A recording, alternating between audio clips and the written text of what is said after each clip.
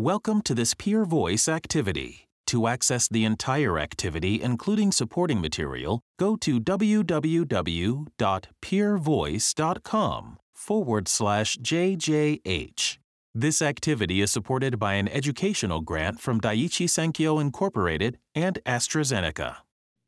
Hello, I'm Garrido-Castro, a medical oncologist specialized in breast cancer at Dana-Farber Cancer Institute and assistant professor of medicine at Harvard Medical School. Today, we are going to delve into the world of approved and emerging TROP2-Directed Antibody-Drug Conjugates, and specifically we'll discuss why construct matters and uncover what is known about the therapeutic profiles of current and emerging TROP2-Directed ADCs. Metastatic breast cancer clearly remains a clinical unmet need. Specific to triple-negative breast cancer, we know that survival rates in the metastatic setting are relatively shorter compared to other breast cancer subtypes, highlighting the more aggressive tumor biology of this disease. For patients with metastatic hormone receptor-positive HER2-negative breast cancer, especially in later lines and after resistance to prior endocrine therapy, the effectiveness of currently available chemotherapy options is relatively limited. And for both metastatic triple-negative and hormone receptor-positive HER2-negative breast cancer, only a small subset of patients are eligible currently for targeted therapies. TROP2 is a calcium signal transducer that is expressed on the membrane of different tumor types, including breast cancer. And TROP2 expression has been described at high rates in patients with both triple-negative and hormone receptor-positive HER2-negative breast cancer.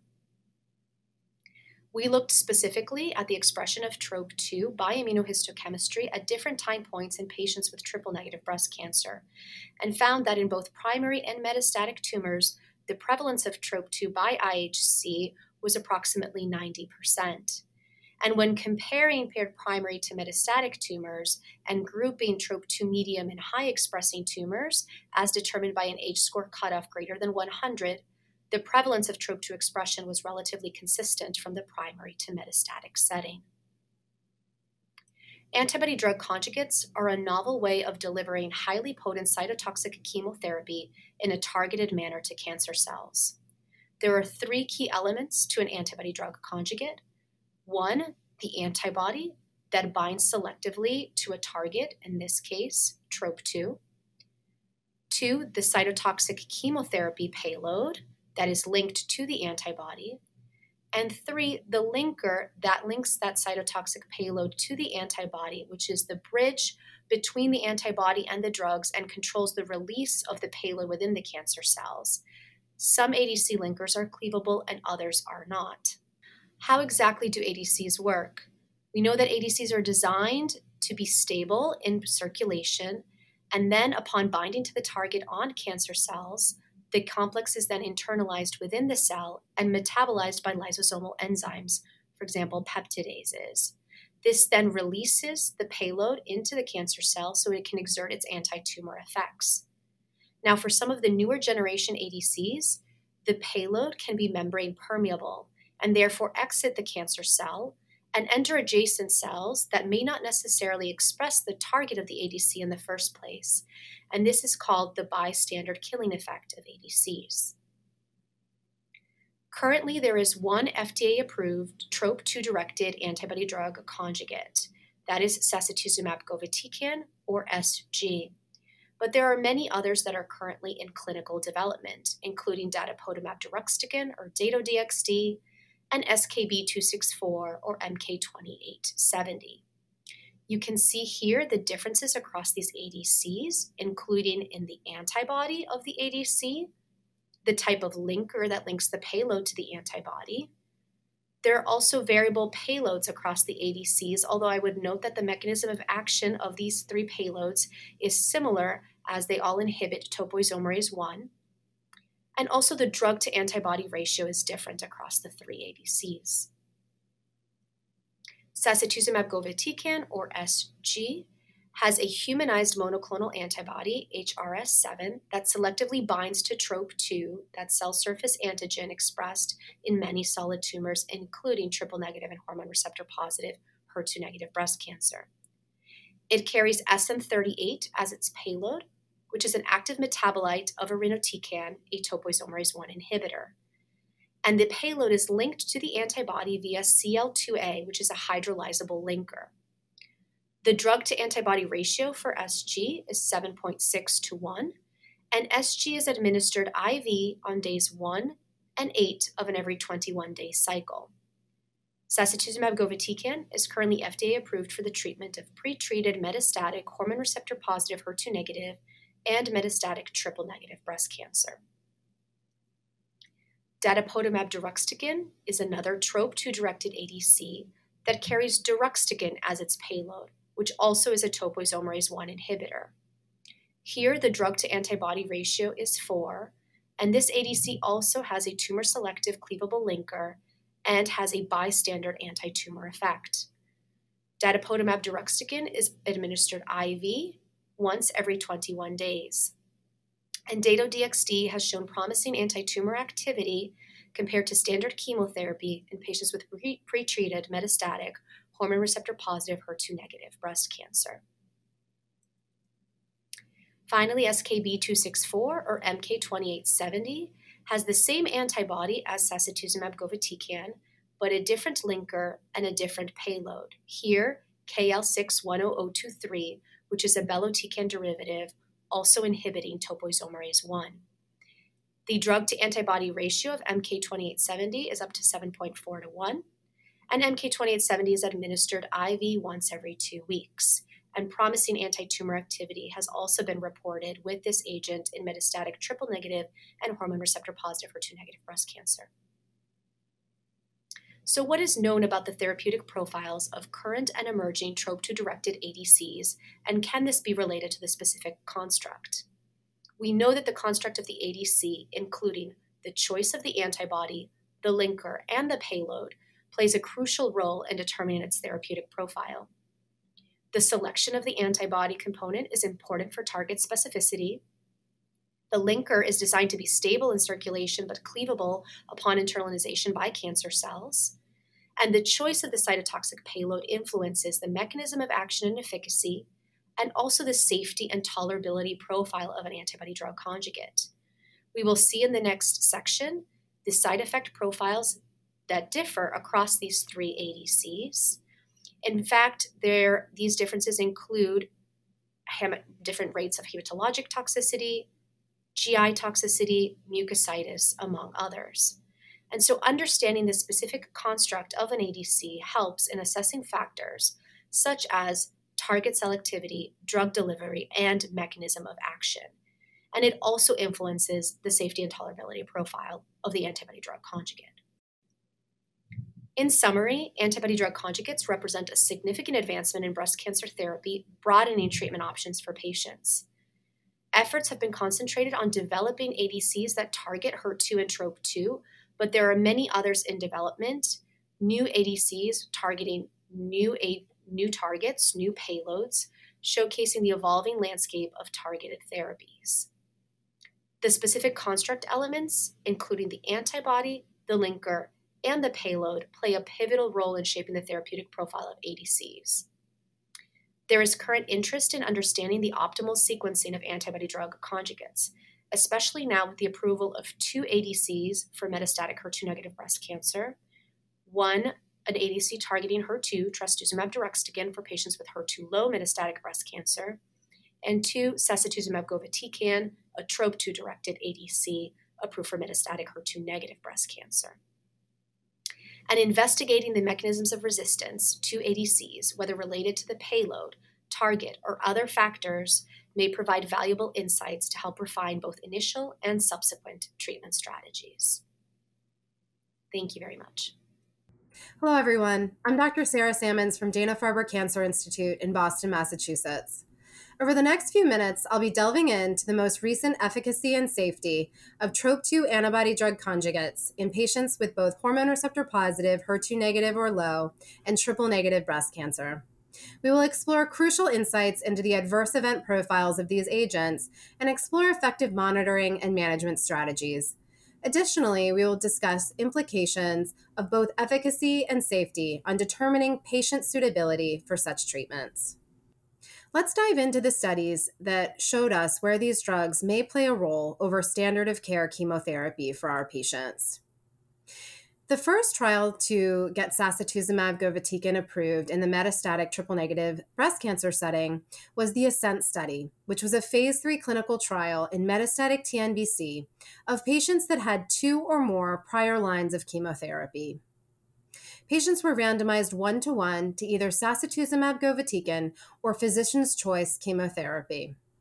The primary endpoint was progression-free survival, with a key look at overall survival as well.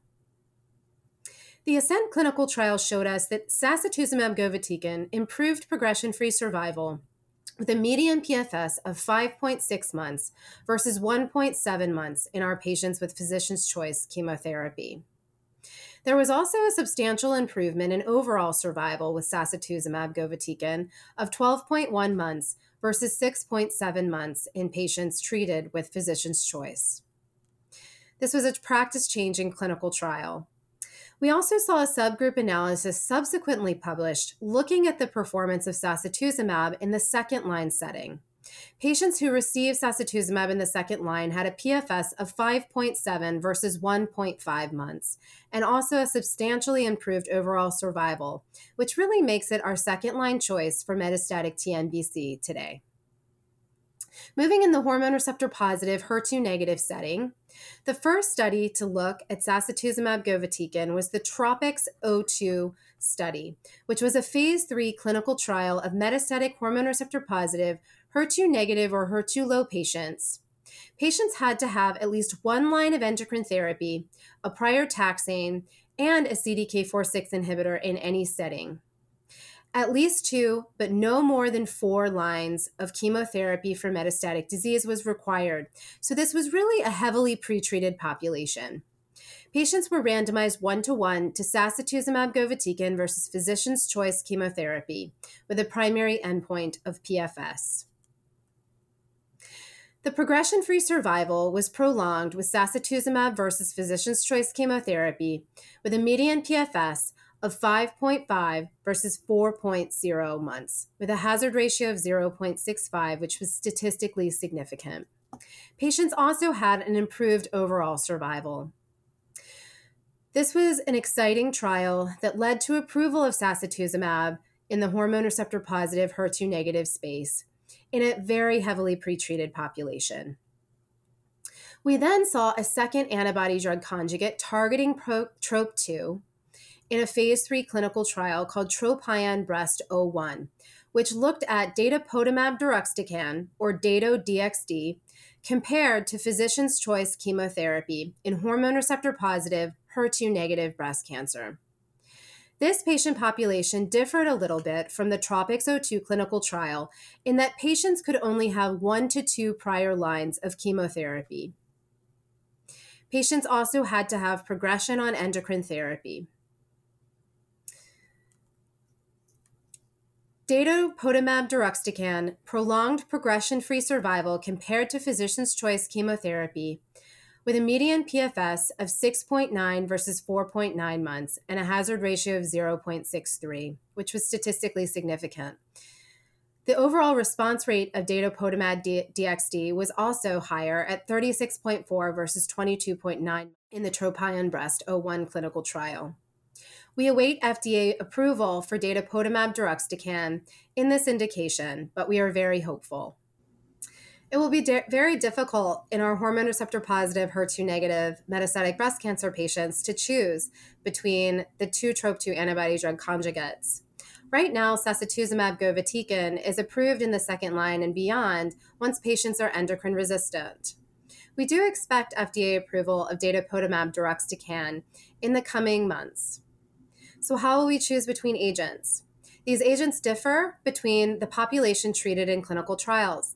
Sacituzumab was treated in a heavily pretreated population of those who had received 2 to 4 lines of chemotherapy, whereas datopotamab deruxtecan was used in patients that had 1 to 2 prior lines of chemotherapy. The drug administration also differs. Sacituzumab is delivered on a day 1/8 of a 21-day cycle, whereas datopotamab is delivered day 1 of a 21-day cycle. The adverse event profiles also differ and should be discussed with patients. Sacituzumab has more diarrhea and neutropenia, whereas datopotamab deruxtecan has a bit more mucositis. Now let's get into the practical management in the clinic of some of the side effects of these drugs. We are quite familiar with dealing with neutropenia and diarrhea, and it's not very different in managing patients on TROP2 ADCs. In the management of neutropenia, dose reductions or dose holds are quite effective, and you can look to the investigator brochure of sacituzumab for specific details on the management. Sometimes granulocyte colony stimulating factor will be required in patients who have severe neutropenia. For patients that have ongoing diarrhea, this can also usually be managed with dose reductions or holds. At the onset of diarrhea, we do recommend loperamide 2 milligrams after every episode of diarrhea for a maximum of 16 milligrams daily. Additional supportive measures may be required, such as fluid or electrolyte substitution if patients are dehydrated. Management of oral mucositis is a little bit new to us when we're thinking about TROP2 antibody-drug conjugates, but we're certainly used to managing mucositis from other drugs that we use for our metastatic breast cancer patients. Identifying the mucositis or the oral sores in the mouth is the most important. Diet modification, bland rinses with either warm water and salt or warm water with baking soda can be incredibly useful for our patients. And if needed, dose holds or modifications. So to summarize, 3 key takeaways. In triple-negative breast cancer, we currently have only one FDA-approved TROP2 ADC, which is sacituzumab govitecan, preferred in the second line. For hormone receptor-positive, HER2-negative metastatic breast cancer, once endocrine resistance occurs, soon we will likely have 2 TROP2 antibody-drug conjugates approved, sacituzumab govitecan and datopotamab deruxtecan. Choice between agents will depend on their diverse administration schedules, adverse events, as well as the patient population that we are considering. My third and last point is that understanding how to sequence these antibody-drug conjugates and if one works well after the other remains unclear, and there are ongoing clinical trials to help us understand this. Thank you so much for joining me today to learn about TROP2 ADCs in metastatic breast cancer. Have a wonderful day. This has been an activity published by Peer Voice.